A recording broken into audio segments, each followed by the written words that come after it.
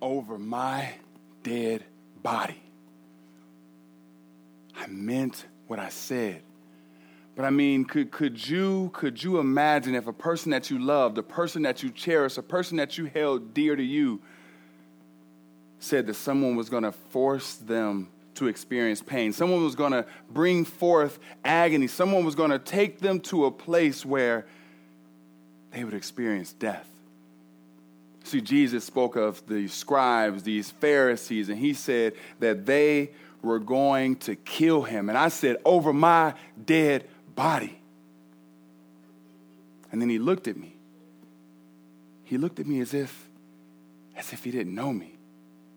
He looked at me as if he didn't know me and said, get behind me, Satan. He said that to me. He can't forget. He's a God that cannot forget, but did he forget? Did he forget that he approached me while I was fishing with my brother and said 2 words that changed our life? Follow me. And we followed. Did he forget that he was talking to us, asking us a bunch of questions, and then he narrowed the questions in more and said, who do they say that I am? And we said Jeremiah, some other guys said a prophet, some guys said John the Baptist. And then he said, who do you say that I am? And I raised my hand like a kid in a classroom, ready to answer for the teacher. You are the Christ, the anointed one. You've been selected by God. You are the Messiah. You are the Christ. Did he forget that after we had fed thousands and he went off to pray, he told us to go across the water? And so we went. But then we felt like Gilligan once we got to the middle of the pond where the waters got choppy. And we got scared. And in the midst of that fear, in the midst of that terror, in the midst of that doubt, we see Jesus walking on the water. And then I said to Jesus, Lord, if I can come to you, if you would allow it, may I come? And he said, come. He commanded me to come. And though I doubted, and though I got a little scared, and though that wave was gigantic, I walked on the water with Jesus. Jesus never can forget. He can't forget. But let me tell you something that I can never forget. I can never forget the sound of a rooster. We were all meeting together, having a meal, doing what we typically do. He's breaking down some parables, explaining things to us while we eat, and then he says something different. He says, look at this bread, break it, take and eat. He says, take this drink, this wine, which is the blood of the covenant, which is poured out for the forgiveness of many sins. He said that, and we were all feeling it. We were vibing. We started singing songs and singing hymns together. We started praising, and then he said something that just seemed off. He said, the shepherd is going to be struck. The shepherd is going to be struck, and people will fall away. And I raised up. I know it's something that I'm working on, but I'm a bit impulsive. I raised up and I said, I will never, ever fall away from you. And then he looked at me with that look again and said that I would deny him 3 times. 3 times before the rooster crows. Deny you 3 times. Jesus, I won't deny you once. And so some time passes by and we go back to our spot, the spot that we know well. It's this little garden off in the Kidron Valley. And there, far in the distance, I see one of my brothers. I see Judas, and he's coming towards us. But now, as he gets closer, I see that Judas is not alone. He has some soldiers. He has a lot of soldiers with him. He has a legion of soldiers with him. Deny you, Jesus. I'm ready to die for you. And so as they approach, I pull out my sword and I cut off one of their ears because I know I can't take out everybody, but if I can mess up one of them, maybe they'll all back up. And just as I go to cut another one, Jesus grabs my arm. But he does it again. Instead of rebuking them, instead of talking to them, instead of getting mad at them, he looks at me and tells me to put away my sword. He starts saying that this is the cup the Father has given him. It's beyond what I can understand. All I know is that I don't want them to take my Jesus, but they do. And this worries me. It plagues my mind because this is not an arrest. This is not simply putting you in handcuffs. This is not simply running your name to see if any priors come up. This is like a death sentence. Romans don't send tons of people for things that they don't think is a major threat. And so they take my Jesus away to Pilate the governor. So you know I followed. And as I follow, another disciple joins me, and me and the disciple, we get to the doorway, and the disciple walks in because he already knows the chief priest. He's got connections. He walks right in, and I wait. But he comes back, and he speaks to the girl that's at the gate, and he says to her to let me in. And just before I come in, she says, "Are you one of Jesus' disciples?" Are you one of Jesus' disciples? I froze.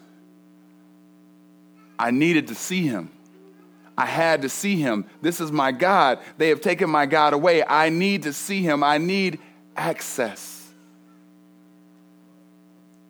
And so I said, no. Denial number one. I wanted access to this courtyard, but I said no. Denial number one. Then while we're in the courtyard and in the distance, I can see them punching Jesus. They're having these back and forth conversations with him, and then they'll smack him. They'll ask him a question just to see what he says, and then they belittle him by spitting on him and kicking him, and they're harming my Jesus. But while I'm standing around this fire with some other people, they start looking at me, and they start asking a question. They said, "Weren't you with Jesus? Weren't you one of his disciples?" And I see them smacking my Jesus. I see them hitting my Jesus. I know where this will lead. And so I get scared. And I say, no, I wasn't with him. No, I'm not one of his disciples. No. I deny him again. In that moment, I don't want to be associated with him. First, I wanted my access to him. Now, I don't even want to be associated with him. And lastly, a girl cuts through from across the courtyard, dead-eyed just for me. And she walks up to me and says, "I remember seeing you in the garden. Aren't you one of his disciples?" And before I knew it, all I could say was no. I was overwhelmed. I don't know my motivations. I don't know all the reasons why I did not say, and yes, he's my Lord, and yes, I'm his disciple. I said no a third time. And as soon as I said no, the rooster crowed.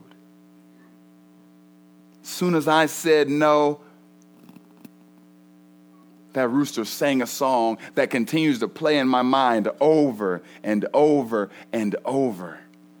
I denied him. But it almost seemed as if Jesus himself was denying the very hope that I had in him. It was almost as if Jesus forgot who he was. Jesus, you are the God of all. You are the Messiah. Jesus, show these folks what's up. Jesus, you have all power. You are all controlling. So if you thought me cutting off an ear was something impulsive, wait till you see the power that Jesus brings. I'm ready for it. I'm looking forward to it. I have hope in it. Better than hope, I've got some great expectation. Get ready, Romans. Jesus is about to let it out. At any given moment, I was ready for him to call down a legion of angels to show them what was up. And I just kept thinking, okay, it's going to happen now. Okay, it's going to happen now. Okay, it's going to happen now. Maybe when they took him into custody, a whole legion, I'm like, great, rain down on him, Jesus. Then when these false allegations that the Jews trumped up on him came, I thought, okay, for sure, Jesus, here it comes. Let him have it. Then beyond just the mere words, what about when the physical pain began to torment my God? When Pilate, who sees no guilt in him, says, but to appease the Jews, I'm going to have him flogged. Flogged. Flogging is like imagine a whip with a number of different leather strips that come from it. And on one leather strip, there's metal pieces. On another metal strip, shards of glass. And on the third metal strip, claws from an animal. And there's 10 of these dangling. And what a Roman soldier would do, they would almost try to decorate and see who could make these beautiful white walls the most red. Because what they would do is take that whip and lock it into your back. Lock it into your ribs. Lock it into your side. But that wasn't the most painful part. The most painful part was when they yanked it out. And I thought for sure when he felt that pain, I thought for sure when he cried out that he would then say, angels, have your way. I thought for sure that at that point he would then say, you now can witness my power. I kept expecting him to show that he was the king. But then when they bring out this robber named Barabbas against royalty named Jesus, I thought for sure he would show us his innocence before all man.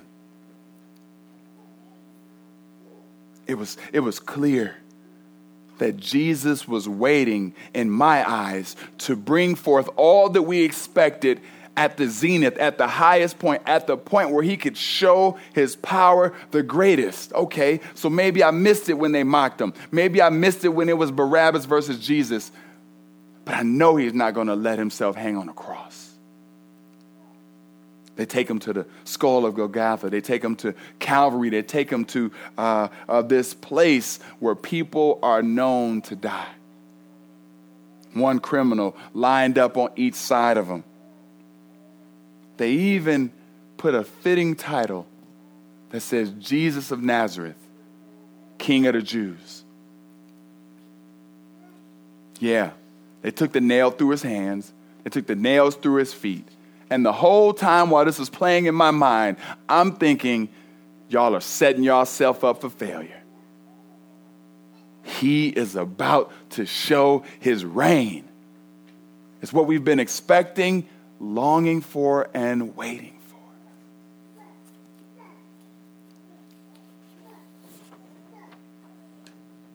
He takes a drink. Parched from the exhaustion, takes a drink. And instead of doing what I expected, he did something unexpected. He says, it is finished, bowed his head, and gave up his spirit. He did what was unexpected. None of us expected that he would die. None of us expected that they would win. None of us expected that Rome would be victorious. What I expected was that he would reign like he said it would. What I expected was that he would conquer this society. And what I expected was that all of my fears, all of my worries would be moved to the wayside. But of all things, none of us expected the unexpected, which was that he would die. His death was unexpected, and it led us towards a place of sadness. It's not the story that we wrote, not the story that we thought he told us, not the ending that was supposed to happen. This ending is so unexpected. Never could we have imagined the one who calms the waves, who tells the wind to obey, who commanded people to raise. Never could we imagine that the one who made the blind see would be dying before me. But God demonstrated his love for us in this, that while we were sinners, Christ died for us. For Christ died for sins once and for all, for the righteous, the unrighteous, to bring you to God. He was put to death in the body, but made alive in the spirit. I denied him once because I wanted access to the courtroom. But he died to provide us access into heaven. I denied him once because I did not want to be associated with him. But he died so that we might have a new association as sons and daughters, as brothers and sisters in his body.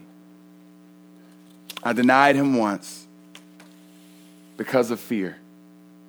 But he died so that death would have no sting and fear would have no power over our lives. It was an unexpected death, but a death that achieved far more than what we could have ever imagined. If this Jesus that we speak of today is a Jesus that you would like to know more about, our church body would love to walk with you. I, as a pastor, will be here after service right up front. Love to talk with you more about serving this Jesus who has died on the cross. The story does not end there. So we invite you to come back on Sunday to hear about how Jesus conquers death. But understanding what Jesus has gone through and the pain that he experienced for our sake is why we pause on Good Friday. And not only what he went through, but the beautiful benefits that are afforded to us. We now have access to the Father. We now have our sins forgiven. We now have had a God who conquered death, so there is no need for fear in our lives. And so because I may not see you on Sunday, not because you may not come, but because sadly you may not live, we offer you the opportunity to accept Christ today if you do not know him as your Savior. I will be up front afterwards and would love to talk to you about what it looks like to live for the King. We didn't know death was going to be this vehicle for new life, but we are thankful that Christ achieved it on our behalf.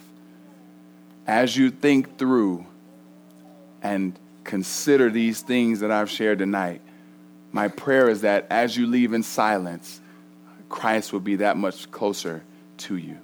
Let me pray. Father, we are so thankful for your power. You went through a lot, and though we could not have written a story like this, though we would not have thought that man seemingly winning would be the way in which you would bring in your victorious reign, God, we're thankful that you did it. We're thankful, Lord, for an unexpected death that brings us an amazing new life. It's in you we pray, Jesus. Amen. Go in peace. Go in silence.